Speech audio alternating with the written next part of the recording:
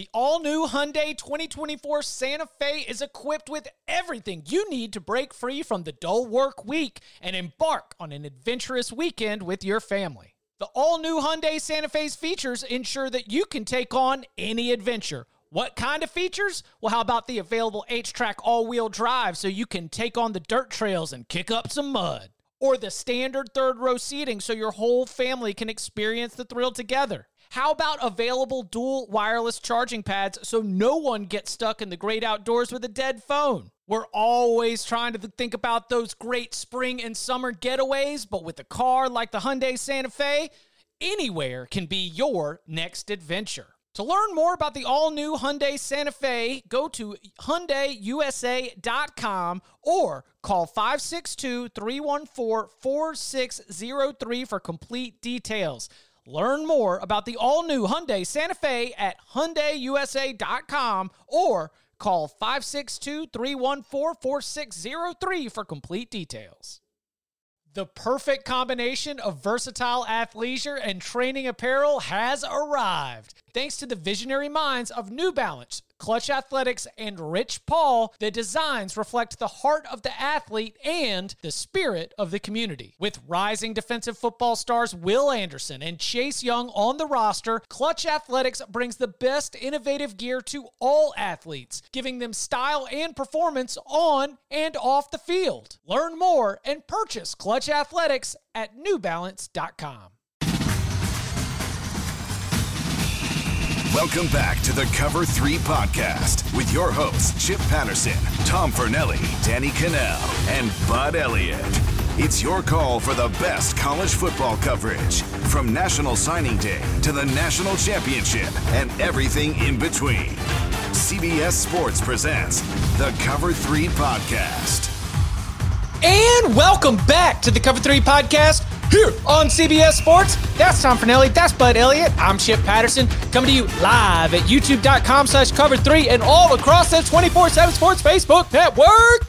Thanks for hanging out. Smash that subscribe. Smash that like and come and join us in the chat. A lot to get to here on a Wednesday. We've got a lot to catch up on. We've got a popular criticism of Dabo Swinney that we've had here on the Cover 3 podcast. He ducks it. Goes the other way. What does it mean for the Clemson, and what is the fallout on the TCU side as Garrett Riley will be the new offensive coordinator? Here in just a little bit, we got to get into the very latest on Jaden Rashada, as our last prediction that we recorded here on the podcast was that Rashada would not end up at the University of Florida. Latest developments indicate that we are continuing to bend that way. Walker Howard has announced his commitment to Ole Miss after leaving LSU. We've got Cormani McClain to discuss and much, much more. And plus, for like a second, maybe CJ Stroud was coming back. What? No. Common sense wins out. The winners and losers of the NFL draft underclassmen deadline, which is this week, we'll get into that as well. But we want to begin at the University of Michigan, where there's a lot to get to. And before we even try to understand, which we might not, whatever computer access crimes mean, let's talk about the most certain thing that we have. That Jim Harbaugh does appear to be back at Michigan for the 2023 season. Now, to speak Harbaugh is very difficult. So when he says things like, I love the relationships that I have at Michigan, coaches, staff, families, administration, President Santaono, and especially the players and their families, my heart is at the University of Michigan. I once heard a wise man say, don't try to out happy, go blue. He didn't commit to being at Michigan for 2023. But to speak Harbaugh, especially in the wake of Santaono's announcement that I just got off the phone with Coach Harbaugh, and Jim shared with me the great news that he is going to remain the head coach of the Michigan Wolverines. This is fantastic news that I've communicated to our athletic director, Ward Manuel. Jim Harbaugh is going to be back at Michigan for 2023. And while I have not seen any official reporting or any official news, I'm assuming this is coming with a new contract. I would think so. I mean, compensation and some changes to, the cuts and the readjusted contract. And as we've gone back and forth, that Jim Harbaugh maybe decided to play a little bit of his leverage that he has here as a two-time Big Ten champion head coach. So where does Michigan come out on the other side of this? I mean, I think you're right. I don't. There's going to be a new contract just because if you look at his salary compared to what some of the other Big Ten coaches are making, and he's won the conference the last 2 years, it's not really, comparable. He should be paying more based on that market. But what was interesting to me is like I've been pretty adamant that I thought he was coming back for a while. I thought that unless a team offered him complete control of everything, which NFL teams just don't do anymore, he wasn't going to leave for an NFL gig. But what was the most interesting aspect of all this to me is read that statement again, Chip. There's a name that isn't in it. Ward Emanuel. Yeah. The athletic director. Mm-hmm. He's going straight to the top. He's bypassing his boss. Yeah, and it's been a few times. Like I don't think this is the first time Harbaugh has not mentioned his athletic director in these, weird statements that he's made that have said, I'm coming back. And I think that there is partial, like if you think back to Jim Harbaugh's time at the NFL, what was the breakdown with San Francisco? It was a relationship with him and his general manager. I feel like there might be something going on between him and Ward Manuel where, they've been together a long time. Jim Harbaugh, from people I have talked to, say he's not, it's just, it could be difficult to work with Jim Harbaugh. It could be difficult to have Jim Harbaugh work for you for a long period of time just because he is different. Not bad, just it can get on you.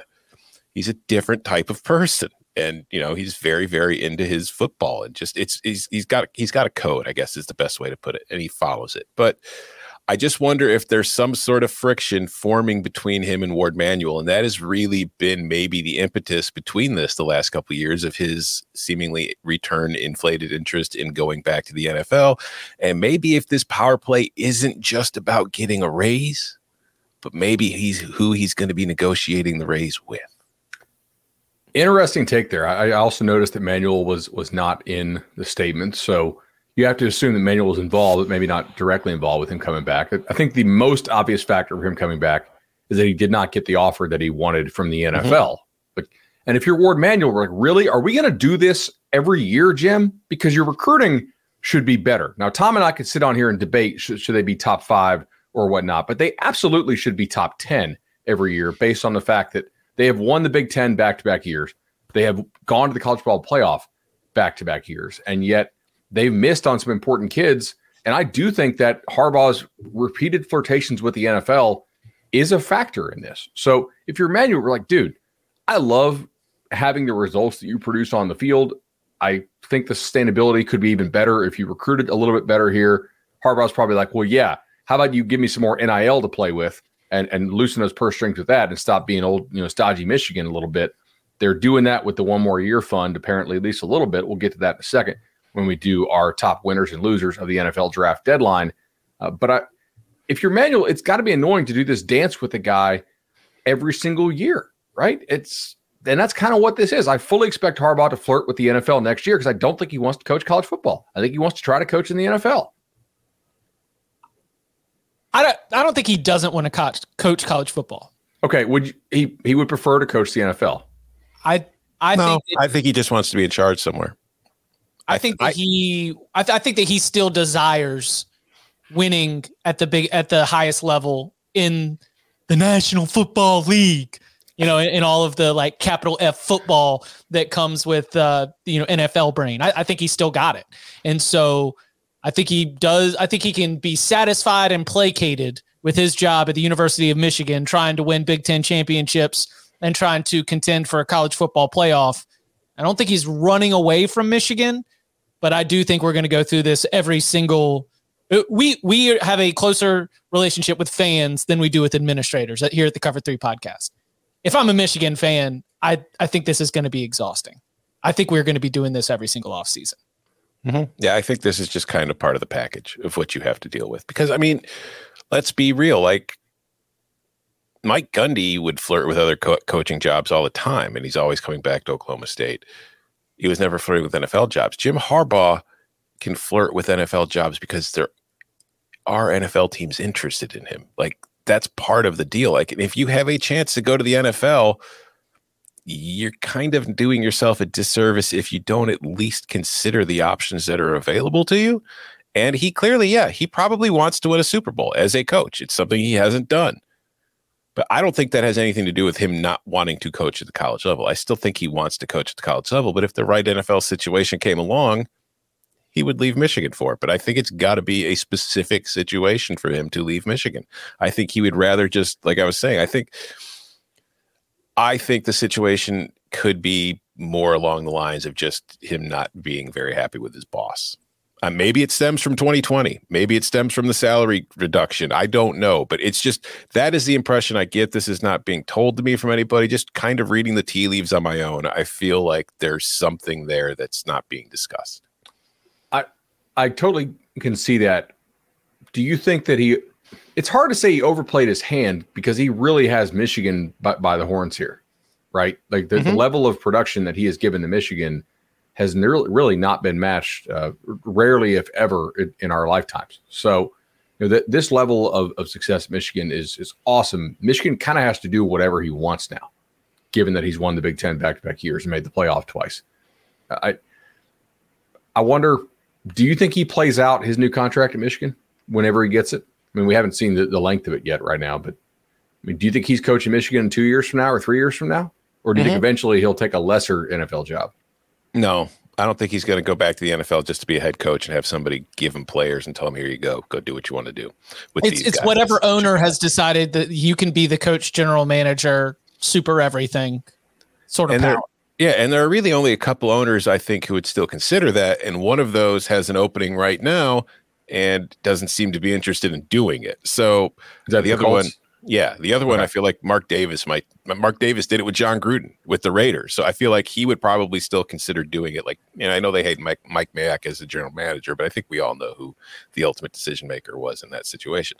But that's not the model the NFL follows anymore. Like, that's just a very old school kind of approach to it. Whereas now it's like, I don't know, you've got your coach and your coach works for the GM and the GM works for the president, and all those guys will make all those decisions. It's more business than it used to be. All right, if we're just judging Jim Harbaugh based on his college success, clearly 25 wins in the last 2 seasons, in the last 4 seasons that have been full schedule. So throughout 2020, 9 wins or more in every single year. In 3 out of the last 4 seasons that have been full schedules, he's gone 8-1 or better in Big Ten play. Is he a top 5 coach in college football, taking that on-field success, but also factoring in, I know Bud always likes to look at recruiting, is he a top 5 coach in college football right now? Yes. I don't really think it's much of a debate, honestly. I mean, all right. Kirby over him, Nick over him for sure. Yeah. In some order, right? Recency bias is Kirby, obviously. Other things is, Oh, yeah, that's just going to be joy for May. When we get into the coach rankings in May, Kirby over Nick is just going to be fantastic. Just wait until Harbaugh's over Day. Because Ohio State fans been yelling at me for not putting Day in the top 5 the last few years. And I'm like, what has he won? I'll do Harbaugh over Day. Yeah, I know. But I'm saying I'm anticipating what the response will be for that. But Harbaugh should be top 5. I mean, I feel like your top 4 are Nick, Kirby, Dabo, I still think, because he's got the rings, and Harbaugh. I mean, who's your 5th right now? So Lincoln was hot for a little bit. I think that you could put Harbaugh over Lincoln at this point. Yeah, I think they're in very much the same tier. You could put Lincoln ahead of Harbaugh because he's been to the playoff more times. Yeah. Yeah, I think that's fair. He's a top 5 coach in college football. He probably should be compensated like one. And, I don't like trying to count other people's pockets or trying to guess how much money matters to these guys. It's like, well, he doesn't need the money. That's not exactly the game always when it comes to these sorts of things. So Jim Harbaugh, it does look like he is, thanks to the support of the president and some statements from Harbaugh, looks like he's back for 2023. This NFL coaching carousel will not result in a job opening at Michigan football. However, hey, fast forward 2 one weeks. One thing I wanted to bring up here that I did not fully know. I heard this on one of the NFL broadcasts this weekend. Do you know, like, the top coaches in the NFL are making $20 million now? I didn't know that. 20. One of the broadcasts said like the very best coaches in the NFL now are making $20 million, which just kind of shocked me. I was like, oh, okay, I didn't realize they were making that much.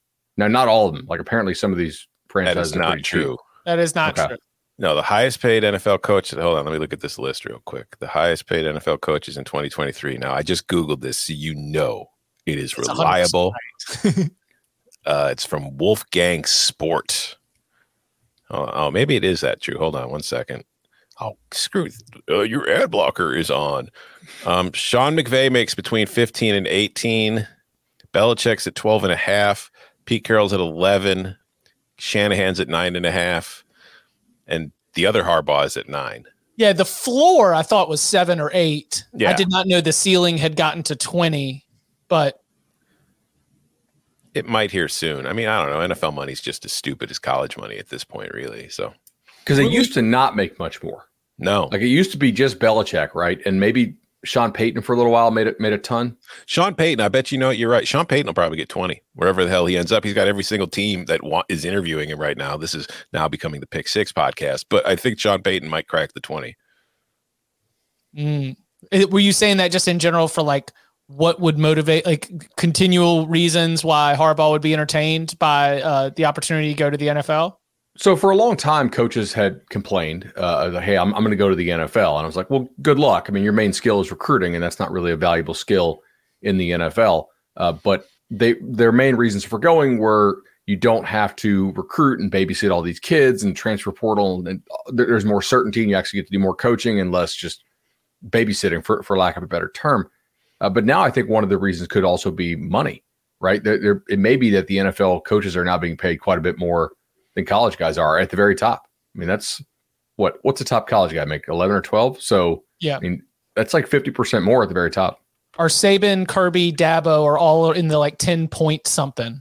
Yeah. I think at this point. And then it's like, because the universities are kind of embarrassed to pay them more than that. They do some different stuff with deferred compensation. They do some stuff with life insurance policies that the school pays for. They do like they'll buy your house and lease it back to you, that type of stuff, right? So it's different. The other thing you got to consider, though, to be an NFL coach is, are you willing to punt on 4th and 2 at midfield, and your team's already down 2 scores in a playoff game, and your defense is giving you no reason to believe it's going to stop the other team? Was that Brandon Staley? No, that was Todd Bowles. Yeah. Oh, that's pretty solid. Good punt. Worked really well for him. Yeah. How many plays did it take before Dallas returned to the point of the punt? I think it was 2. 4. I think it was 4. Okay. I made a business decision after Brady's pick in the end zone, and then Dallas went the other way to score a touchdown. I was like, all right, bedtime. Let's go. All I'm going to say is I was on the over 45.5. That game had a red zone interception, Tom Brady's first in like 70 billion years, and 4 missed extra points, and finished 31-14. Just absolute nightmare of a game for me. 45 on the nose. One NFL bet this weekend: Bengals, Jags teaser. That was had it the whole way, obviously, right? The entire way. Oh my gosh! All right, so I feel like we need to mention this just in case there are questions in the audience. But right now we've got Michigan co-offensive coordinator Danny Cannell jumping in. Have teeth. Danny, can you feel your mouth? I can. Okay. I might not be able to the next time, though. That's the bad news. That's what we're doing. I'm just happy you win. Yeah. I'm happy you put on your big boy pants and you went to the dentist. Once every 5 years, when I start getting a little pain, had it crop up in Los Angeles, started to go to sleep. I'm like, oh, there's a throbbing in my mouth. So, yeah, we got some issues going on. Anyway. Did you get a sticker? not even, or a lollipop, and a good sugar-free lollipop. Dentists do not give lollipops. Yeah, or they want you coming back. Yeah. Michigan co-offensive coordinator Matt Weiss has been placed on leave as he is being investigated for, quote, report of computer access crimes that occurred in December at the team's football facility. What? Do we have anything like? I could read from the story. If you want. I mean, because here's the one thread that I've seen. If for some reason this leads to Matt Weiss losing his job, does that mean Harbaugh takes over more offensive coordinator responsibilities, offensive coordinator roles? Do you end up promoting Mike Hart into the position? What is the staff shakeup on a team that has led to a lot of staff shakeup? What does that mean for Michigan moving forward? Because frankly, I have taken the approach of the Michigan offense even with all of the changeover in staff, still has so much Harbaugh influence that it's hard for me to say that the loss of this person is going to end up greatly changing my expectations, especially, and we'll talk about Michigan a little bit later, Blake Corum's coming back. Donovan Edwards is going to be on this roster. This team is still going to run the daggum football and try to overwhelm opponents at the line of scrimmage and at the point of attack. But, what? I don't know. Okay. I don't know. It's like I'm reading the story because I'm trying to figure out like, okay, but it's like Michigan state law prohibits access to computers, computer systems, and computer networks for certain fraudulent purposes, as well as intentional and unauthorized access, alteration, damage, and destruction of computers, computer systems, computer networks, computer software programs, and data. It also prohibits the sending of certain electronic messages. I don't know. Directly from the statute in Michigan, a person shall not use a computer program, computer system, or computer network to commit, attempt to commit, conspire to commit, or solicit another person to commit a crime. So there's that. Little more to it there. There's such a wide variety. Do we want to speculate what the crime was? No, because I think there's some ways you can go down this that like if you speculate and you're wrong, it's no. I don't want to speculate on it. I do think that the fine print of using a university computer is probably a lot stricter than a lot of people would think. But they also searched his home, but raids, according to the Detroit News. Two sources they said. Also, can we talk about real estate costs in Ann Arbor? This guy's home went for $1.52 million in May. Oh, it's nuts. 3,300 square feet. Mm-hmm. Yeah, no, like before we moved, we were considering moving somewhere like Ann Arbor and looking at the house prices there. It was just like, holy, I mean, we live in Chicago, so it's not like it was cheap here, but it was, we were very surprised by housing prices in Ann Arbor. How much? $450 a square foot. Yeah. I like that angle. I have no idea what's happening. Right? I mean, this is one of those weird ones where it just comes out of nowhere and you're like, what is happening here? Ultimately, I think, Chip, you said it best. Jim Harbaugh's, I mean, really it goes back to when they started getting good again, right? When he started taking over, more physical mentality. We're going to run the ball, be a run first. I think it's been more about his influence on this offense than anything. Are you concerned? Yeah. I mean, you don't want your staff you don't want police investigations coming around, circling around your staff. I mean, we've got NCAA investigations, and I mean, it's like everything is like fine, I guess, because Harbaugh's back. But I can't say that it's been the smoothest a couple of weeks since the loss to TCU in the Fiesta Bowl. Yeah, I really don't know what this is. Reading the Michigan 24/7 Sports message boards, they don't really seem to be all that bummed if Weiss does leave. Sharon Moore would be the other piece of this. Was like, oh, is Sharon Moore still there? All right, cool. Yeah, and I don't think those guys are equals, even though their titles say co. Right, Sharon Moore is the dude who other schools will be trying to hire away as a head coach in the coming years. I don't really get the same vibe with Matt Weiss. Pivoting over to the ongoing Jaden Rashada saga, the Rashada saga. We've got reporting coming out. Brandon Huffman comes out, says, per a source close to the recruitment on Tuesday afternoon, Jaden Rashada officially filed a request for a release from his national letter of intent with Florida.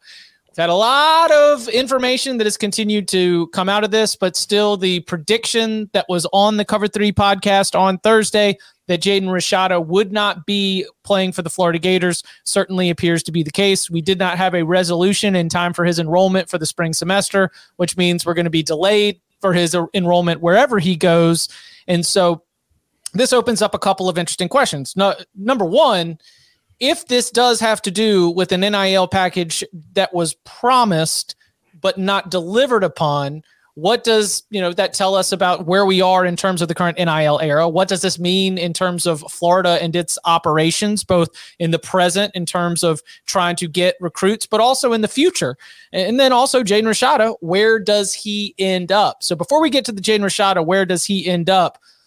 But I'm going to let you take first swing at this. Do you think that this was, in fact, a $13 million package that was promised but not delivered, and that was sort of the beginning of the breakdown between Florida and Rashada? I do. So Orlando Sentinel reported it was 13 million. The Athletics reported it was 13 million. I have not seen the contract. My guess here, and I think you could call it like informed speculation, is that it was probably worth up to 13 million. I would be shocked if it was a guaranteed 13 million, but that's probably the max value of if everything works out, mutual option type stuff, I would guess, based on how these are written over 4 or 5 years type thing. Just clarify if you guys are listening for the first time, this was not 13 million per year, 13 million over basically a kid's career. That's clearly the reason for the breakdown here. Now, a couple questions I would have is, how in the hell did you get to a $13 million valuation for Rashada, who's like a top 50 player, on the composite, a good player, but he's a dude who's kind of a known commodity. He's going to turn 20 in August. He's not like a 17-year-old who's going to continue to grow a whole lot more, although he'll grow some. And he's it's a good arm. He's a good player. But if the reporting on Nico is correct at Tennessee and the Vols got him for $8 million, the idea that Rashada is getting 50% more is just crazy to me. So on the one hand, from a cost-saving standpoint, you could say that Florida probably got off good here in that they did not sink $13 million into this kid.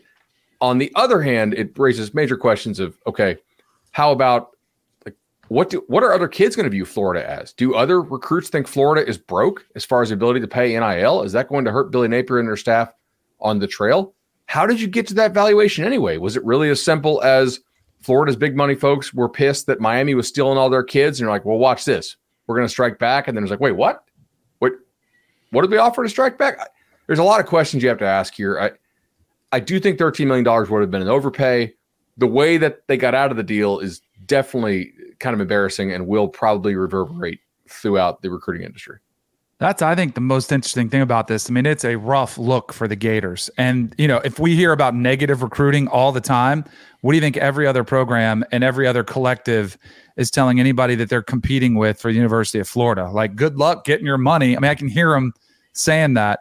The other thing, too, and this is the whole newness of this environment, we have no idea what the structure of these deals are. Like, is there a chance it could be, 1.5 the first year, 2.5 the next, 3.5, and then there's like a balloon in the fourth because you're like, he's going to be turning pro. Like, you don't know what the exact numbers of these are. And until we do, I think there's a lot of speculation. And like, that's why I believe the 13, but I kind of don't believe the 13, like in actuality. You know what I mean? Like, I think there's got to be some funny money in there, just like there are when you read an NFL contract and, don't look for the total, look for the guaranteed money. I would have to think that some of these deals have similar language and similar setups, but I could be wrong. If you win 2 national championships, right. like could be a huge bonus. Signing bonuses in there. That's how you could get to. So he gets 1, 1, and 1, and then 10 if he gets a national title. I would not structure it that way, though. Just be clarified. I wouldn't go 1, 1, 1, 10 because then the kid might suck and he might sit around for 4 years and be like, well, wait for the 10. Senior year. You'd have to mutual option it. Tim Tebow got 2 national championships. True, yeah. Those. So is it possible, and I saw this suggested by Andy Staples. Shout out to Andy. He's a huge fan of the show. I saw it Andy suggested, what if this didn't come from the Gator Collective? Like, this is one of the when there are universities that have multiple collectives. It is not necessarily like one unified collective. Like, it's possible that whoever put this together was acting like a little bit of is going rogue just a little bit. I mean, his commitment to Florida initially was a stunner. We had, peel back the curtain. When we are given information or in strongly informed predictions that a player who is supposed to announce their commitment, we think we know what it's going to do. We do a little bit of legwork in advance. We put together some words so that we can be able to provide as much analysis as fast as possible for you. And for everybody that was putting together the content, this was going to be an announcement that Jaden Rashada was going to Miami. And it was just 100% rogue, out of nowhere. He's going to Florida. And I think even the announcement wasn't made when the announcement was supposed to be made. And all of that being off schedule, when I was thinking back to his initial commitment in October, I was like, that would make sense that somebody just came in rogue with a wild promise. To your point, Bud, was getting mad about Florida losing some of these battles and just like fired on something they couldn't back up without checking with whoever's in charge of the finances of the Gator Collective. And then all of a sudden you're put in this tight position. I think it is very possible that this is an example of what has happened in the current NIL era, where there can be so many different actors who can work with third parties and somebody in a recruit's camp to try to put together a package that might not check out with everybody who's in charge of the more functional and structured collective that is working with the university. This is kind of the natural consequence, and we said this on Thursday's show, of you are employing people, except you're not employing them because they're not employees, and you're not paying them. But the guys that make the product go have a ton of market value. It's obvious when you have a lot of kids making over $1 million now per year, but you're not paying them. So you're really relying as a school on a third party to run your payroll. And like, we know there are schools out there that freaking hate their collectives and the guys that run them. They're like, I hate this guy, right? And they don't want to deal with them, but it's a necessary evil, especially in the states where, like Florida, where the school cannot have much involvement with the collective. Now, I think there are other schools in the state that love the guys that run their collective, right? So it just depends. Or Florida, I guess we'll see if they reorg that thing, if they try to bring it all under one umbrella. I know they had, Gator Collective, they had the Gator Guard. But I mean, if you're repping a kid and he signs with Florida now, do you want some more evidence up front that you're going to get your money? Cash on the please. Or do you think his reps should have said, wait a second, 13 million is so just not beyond the pale, but so like unheard of in this market that should red flags have gone up then on his side and said, wait a second, 13 million. Have you guys seen the Athletic timeline report where they said that December 7th, that this Gator Collective, Eddie Rojas, sent a letter of termination for the $13 million deal? Now that's in dispute, I guess. But then if you're Rashada, aren't you saying, whoa, like, wait a second, you're backing on the deal? So, I mean, all it makes sense when you start thinking about it from that perspective. I think this kid wanted to play for Florida. I just, obviously, like, there's major trust issues there now. And we do have. That's where, can I just say something real quick? Like you just said, he wanted to play for Florida. Did he want to go because he believes in Billy Napier, can develop as a quarterback because they're going to put him in a position to succeed? Or did he go because of the $13 million? And I'm sure, and that's where I think, if you were talking to high school kids and you were an advisor and a real advisor, not somebody that's going to take 20% of the 13 mil, but like somebody who's advising him as a future, I would say, man, you got to prioritize what you're looking at. Yes, you want to get paid because there's a going rate, but that cannot be the only reason why you're selecting something. You got to make sure you're comfortable with the staff, with the surroundings, with the school, with the team, with the culture, all of it. And then you find out okay, all right. And then you narrow your choices down to these 3 to 5 schools. And so if a team offers you 13, another offers you 10, maybe it's best to go to the place that goes 10. That's why I would just be careful going to the highest bidder, because as we're seeing, and this might be the perfect example, the highest bidder may not even be real. So make sure you've got something good as well. And I don't know what I'd tell him now. I don't know what advice I'd give him now, but I just think you got to be really careful making these decisions. And it's hard. Think about it. 17, 18-year-old, you're getting, people are in your pocket trying to take fees. I mean, it's really complicated. And I feel bad for some of these kids because then they get criticized, for, choosing a place, and it's hard. Where do we think Jaden Rashada ends up? I would say either the West Coast, maybe a Washington. He's from California, which is, again, hilarious about this Miami, Florida battle. It's it's from California. Washington, Arizona State, maybe somewhere like that potentially, or alternatively, perhaps somewhere like an SMU, right? SMU has money to spend. They just lost Mordecai to Wisconsin, so maybe they have some stuff left over. I know he has some connections to SMU. I could see them. And that would be a big get for their staff. Hey, maybe he ends up at Wisconsin. They haven't gotten enough quarterbacks. DJ Lagway, 5-star quarterback, is on board for the 2024 cycle. Is he a strong enough prospect to be able to placate whatever frustrations are out there with a Graham Mertz, Jack Miller quarterback battle ongoing for the Florida starting quarterback job in 2023? Absolutely. Okay. Lagway's a really good player. Like if I'm a Florida fan and I know Lagway's coming, this stinks. But at the same time, you're like, okay, we got to get to Lagway's arrival, and then this thing can really take off. It's also like, are you going to get Lagway? You think that after he committed, he could flip? He still hasn't put pen to paper. So we got what, a whole year before signing day? Whew. What are your, like, Tom, have you run your stuff for next year yet? No. Like my very early stuff has Florida at like 5.75 wins.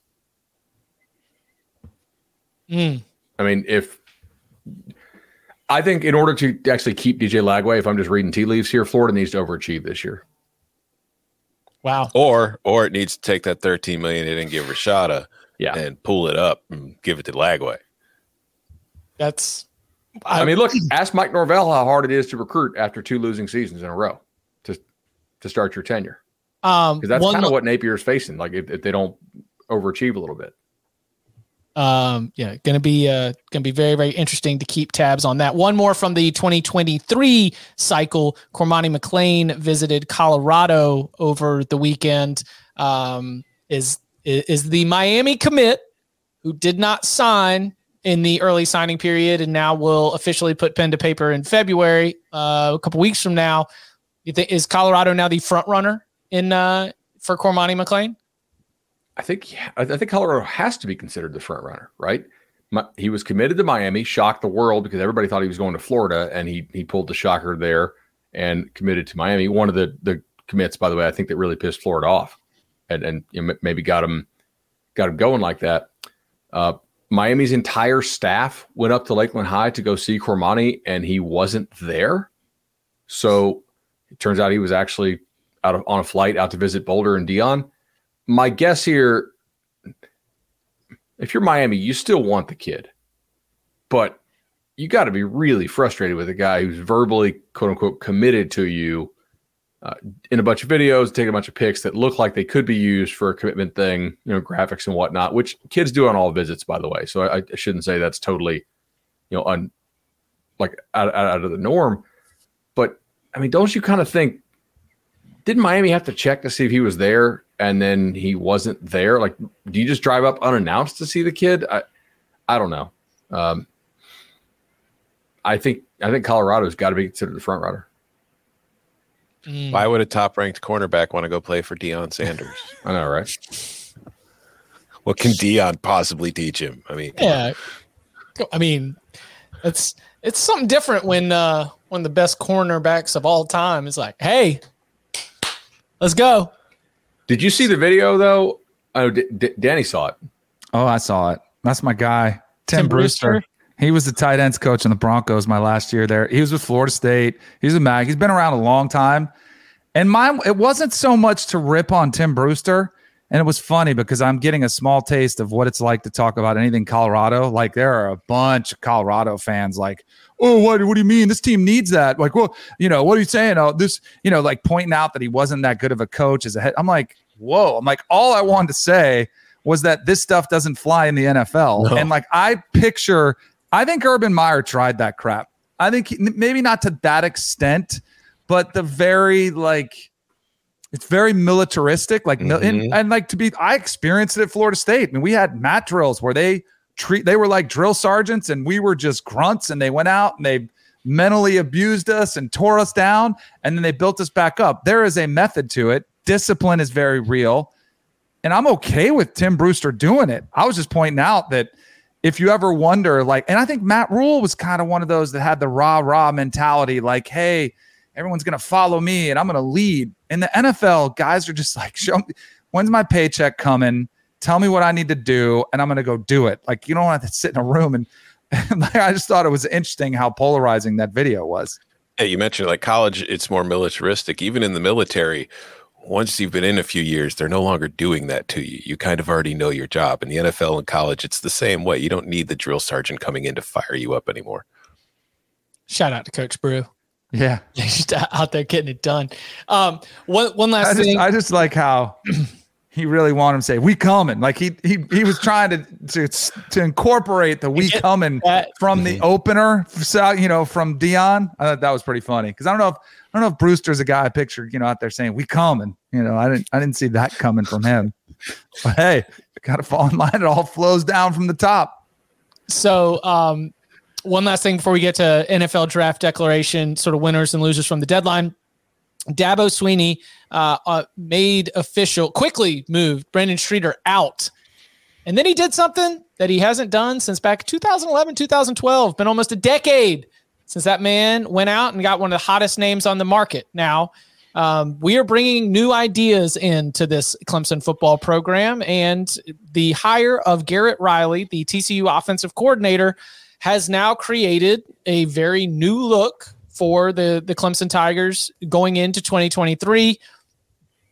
Again, like I said at the top of the show, we have looked at the Clemson staff and said, how much experience do your guys have outside of Clemson? How many new ideas are you bringing into this building?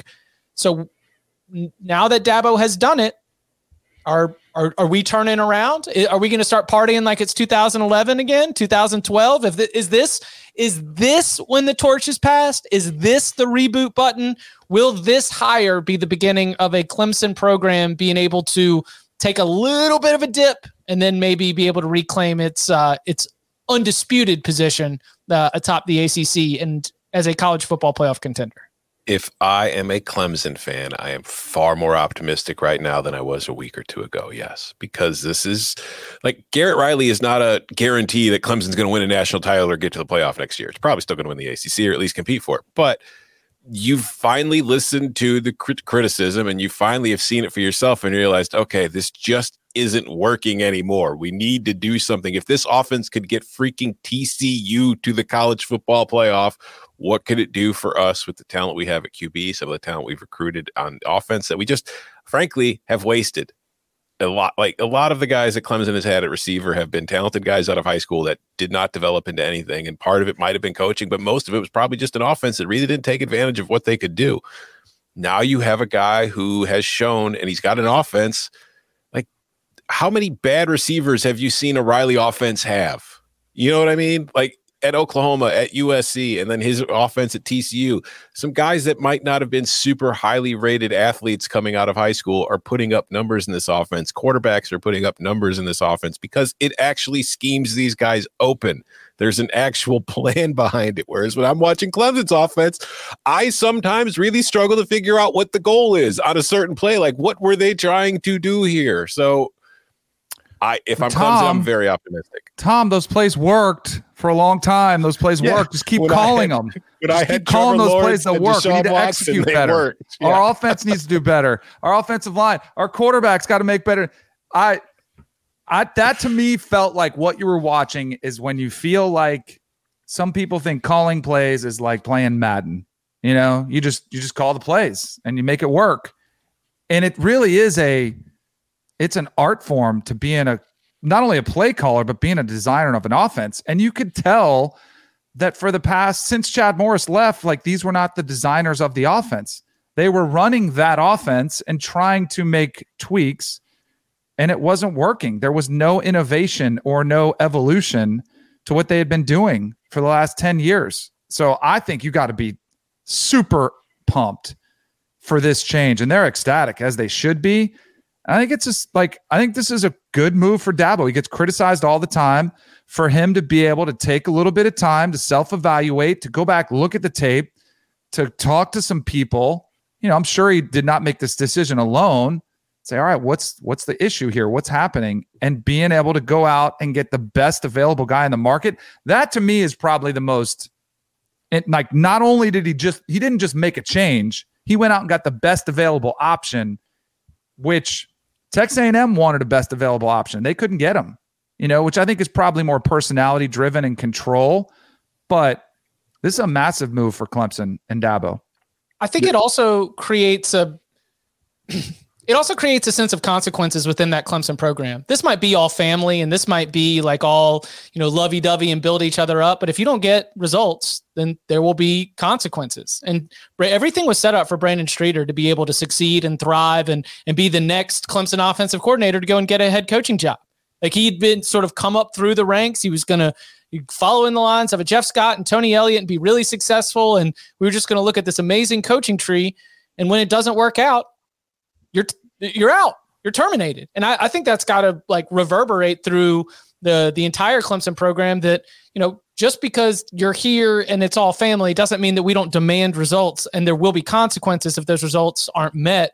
And so being willing to move on from Streeter and also go get Garrett Riley shows me a sense of urgency, because Dabo really scared me heading into last year. He's like, everybody thinks that, we deserve, or like he was talking about expectations and how unrealistic it was to expect that Clemson was going to be playing for a national championship every year, how unrealistic it was for fans to expect they were going to be winning the ACC every year. And you kind of do have to set those as the expectations. If you really want to be able to chase the best programs in the country, you're not going to meet them. That is true.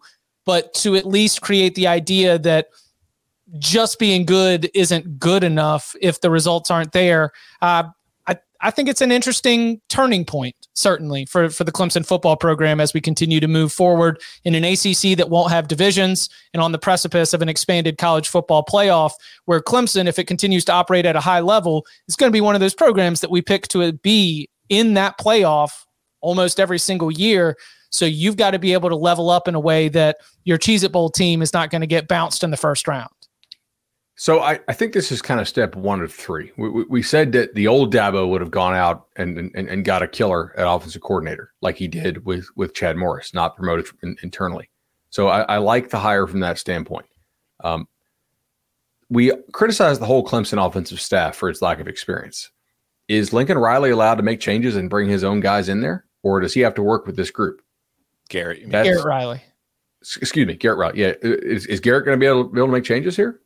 Or does he have to work with all these guys who still have no experience outside of Clemson at the Power 5 level? That's a question I would ask. Also, I scroll down and I see, what has Clemson done in the transfer portal? Nothing.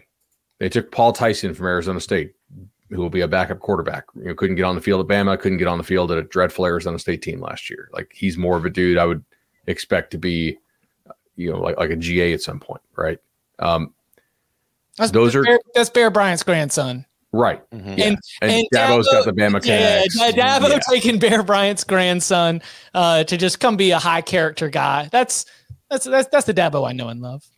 Like, Georgia doesn't use the portal much, but Georgia's recruiting has been insane. And Clemson has recruited really well, but you can't tell me their hit rate is the same as what Georgia has been recently. So I want to see, does he go all the way? Does he take the next steps? Because if Clemson wants to get back, they do need to supplement a little bit more, I think, with the portal.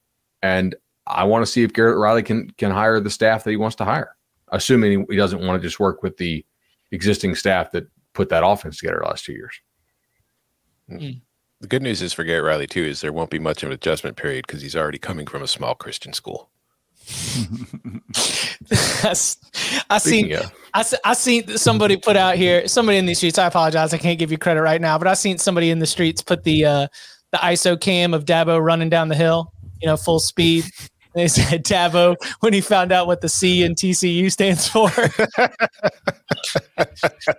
Oh man, too much. All right, coming up on the other side, the NFL draft early entry deadline has passed. Got 72 hours if anybody wants to rethink their decision, but for the most part, our list is set. Who are the big winners, losers, surprises, and more?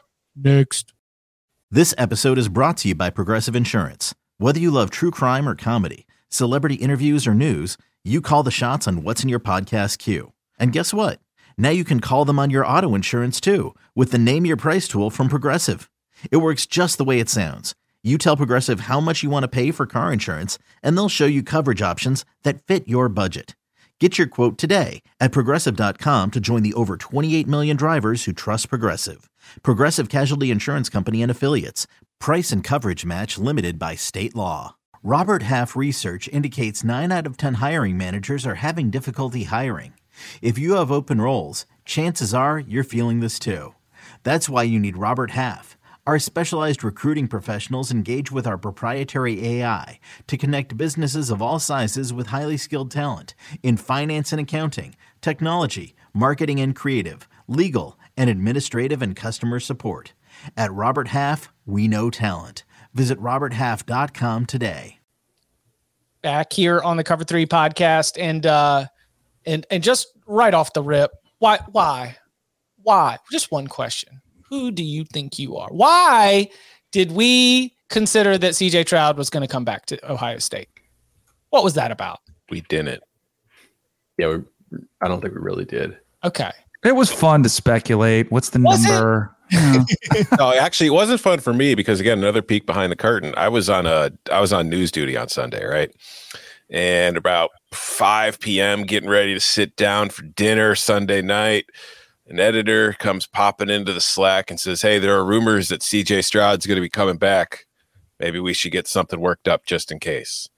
And I was like, he's not coming back, but I'm not the one in charge. So had my dinner ruined. I had to go write a post about CJ Stroud returning to Ohio State.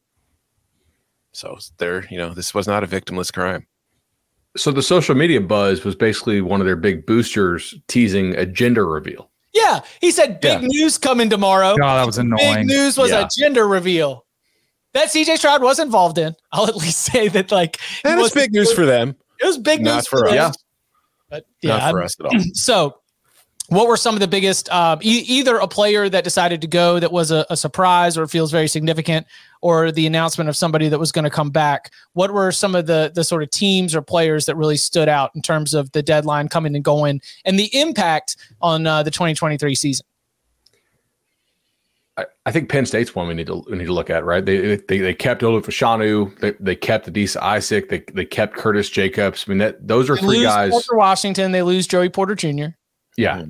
And they've done really nice work in the transfer portal. They got Dante Cephas, they got Malik McClain to replace some of those guys at receiver. I know we'll do a portal episode probably coming up, but I thought Penn State was, I had 5 winners of teams that I thought on balance, what they kept versus what they could have lost was clearly in their favor. And Penn State for me is a major winner there as they try to win the Big Ten. Michigan getting Blake Corum back. Yeah. And I understand the injury is going to play a big role in that, and that his NFL draft stock was impacted by his recovery time, getting an injury that late in the season, but he still could have gone pro, still would have been drafted at some point. But the idea that you've got that 1-2 punch of Corum and Donovan Edwards, with JJ McCarthy, that offensive backfield is absolutely tremendous and will be a huge part of, that's so much fun. That Penn State's a big winner. Michigan's a big winner. Ohio State is Ohio State. That Big Ten race is going to be one of the biggest stories in all of college football next season. Well, what's going to be interesting, you gave the 3, which, that was the criticism this past year, was a 3-team league. I think it'll be more interesting to see who emerges outside of those 3. Do we see another Illinois emerge?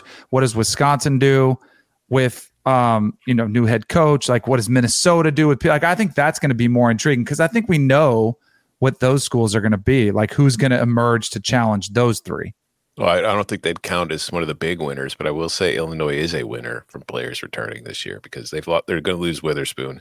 They're losing Sidney Brown. They're losing Chase Brown. But a lot of the big key players in that defense who could have gone to the draft have come back. Some offensive linemen who could have gone to the draft are coming back. So I feel like Illinois is probably still going to be pretty decent next year. I don't know if they're going to be anywhere near the level of Michigan, Ohio State, and Penn State, but I do think they're a winner. I think outside the Big Ten, though, who in the SEC do you think had the worst, and who do you think had the best? The worst, I think, is Florida. Yeah. You lose the huge guard. You lose Richardson. I'm not trying to bag on Florida today, but to me, they lost compared to the level of talent on that team. A lot of Florida's best players are going pro early. What about the best? I didn't have an SEC best. Yeah, see, I was struggling to find one. That's what, cause when I was going through them, I was like, all right, I feel like it's so weird with the SEC because there's are always the players that are going to be drafted are typically leaving, but the way they recruit, it's like most of them they'll probably be replaced. They'll probably be the same team they were last year. So it's hard to find like a team in the SEC that you could say, oh wow, they got super lucky that guy's coming back. I'd agree with that. Staying in the state of Florida State kept Jared Verse. That's pretty big. I mean, I don't think he was a guaranteed first rounder, but I don't think he's getting out of the second round. They kept Jordan Travis, who would have been a late round selection, I think, but he's a really excellent college quarterback. And that's, Florida State plays college football, so that's what they care about. And then they also kept Fabian Lovett, who's their best interior defensive lineman. Probably didn't get the draft grade he wanted. I think he elects to come back. Maybe he can get to be a third rounder or a second rounder. I think he would have been a late round selection. I mean, those are three guys who would no doubt have been drafted and maybe decently high, especially with Verse. Those three coming back are putting FSU in the winning category for me. And no one would have been surprised if they would have left. I think the surprise was them coming back, which is what I think what you would categorize for winners. Yeah, no doubt. I think you have to consider the Pac-12 teams to be winners too. Yes. Oregon, Utah. They're all getting their quarterbacks back. They're all keeping a lot of key players. So I feel like that's something like we kind of talked about this a little last week too before everything was official. It's just like the Pac-12 next year is just with all the quarterbacks that they have returning and then Caleb Williams having to come back, like that could be fun. One team I think might be hurt, like Zach Charbonnet going to the NFL. I realize running backs are a lot easier to replace than most other positions, but I felt like Zach Charbonnet was just a very big part for what UCLA was doing offensively, and I thought he was a very good player in that offense. That could be something that kind of hurts. I mean, they're already losing DTR. It's going to be interesting to see what that UCLA offense looks like. So I wouldn't qualify the Bruins as a loser, but it hurts. I honestly almost put them in the winning category, which is I'm glad I didn't because I think I agree with Tom. But Charbonnet is a guy I think we all expected to go pro because he is a running back. I mean, running backs like Corum doesn't come back if he doesn't bust his leg up, right? There's no way. UCLA kept Latu, who I think is potentially going to be a major pass rusher for them. Bobo's gone, DTR is gone. Although he played pretty poorly down the stretch. Charbonnet's gone. The Murphy twins are gone. I think I agree with Tom, but they didn't lose everybody they could have. And I think Latu is like a potential difference maker. And this is, like trying to get your players to stay and not enter the portal is one thing. This like trying to get them to not go to the NFL is certainly a little bit of a different challenge altogether. Texas A&M lost a lot to the portal, right? Yeah. But we've detailed how some of those players, you go back and you look at how they fit into the overall Texas A&M landscape that maybe their exits might not be the biggest surprise. I'll add specifically to the Washington front. You've got a 1,000-yard wide receiver and one of your top defensive linemen back in addition to Michael Penix. Mm-hmm. That Huskies team is going to be for real going into next year. Yeah, I was surprised that Dunze returned, but yeah. Because McMillan went, right? Or was he a senior? McMillan's back. No, yeah. Isn't he? Oh, my goodness. I think so. Hold on. He's still on my list. Gone. TCU lost a ton. TCU lost everything for the most part. As far as early guys, they lost what? Johnson and Miller? Yeah, Kendre Miller and Quentin Johnston. You throw in Garrett Riley on top of it. That's again, I've said before, I will put a high floor on TCU predictions going into 2023, but that high floor is going to be entirely like infrastructure. No, or like I don't know how to say it, but like the secret sauce or whatever it is.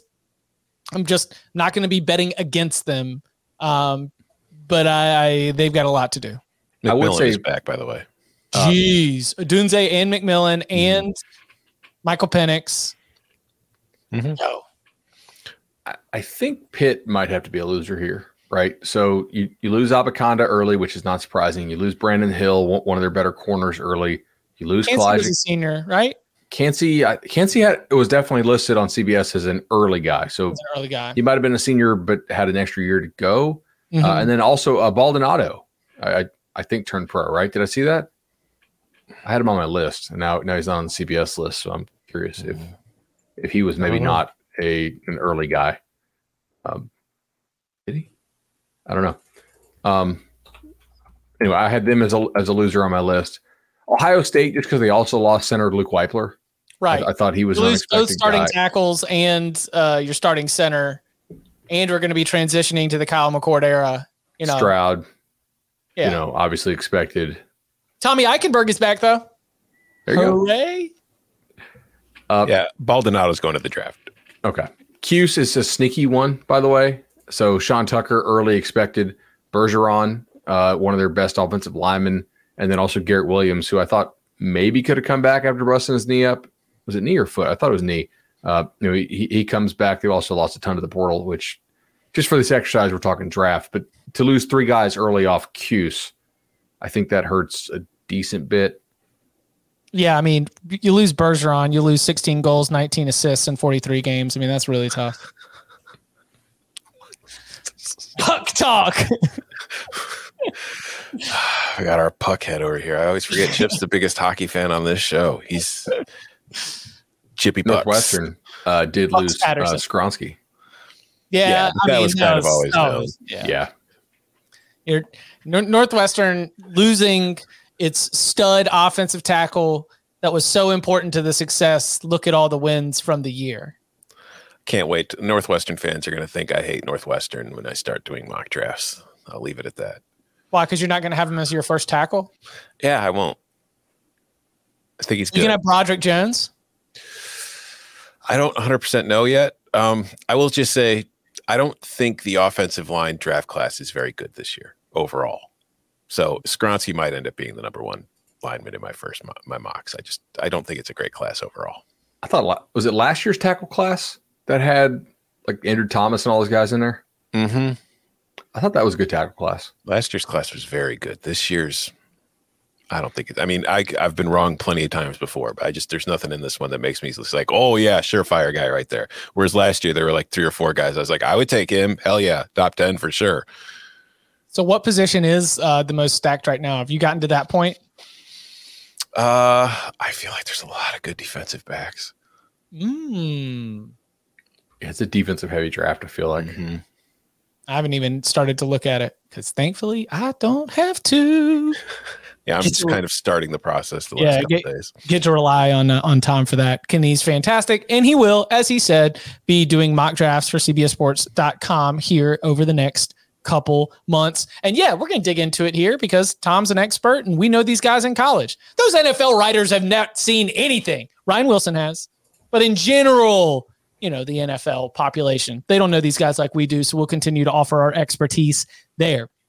And you can follow him on Twitter at Tom Fernelli. You can follow him at BudElliott3. You can follow me at Chip_Patterson. We'll be back Thursday, 11 a.m. Eastern time. Much more to get to from across college football. And we'll dive into the big old bag of mail. We've asked, you've answered. You ask, we answer. You leave us a 5-star review. Put your question in that review. We will tackle it in a future mailbag episode. Gentlemen, thank you very much. Thank you. See y'all.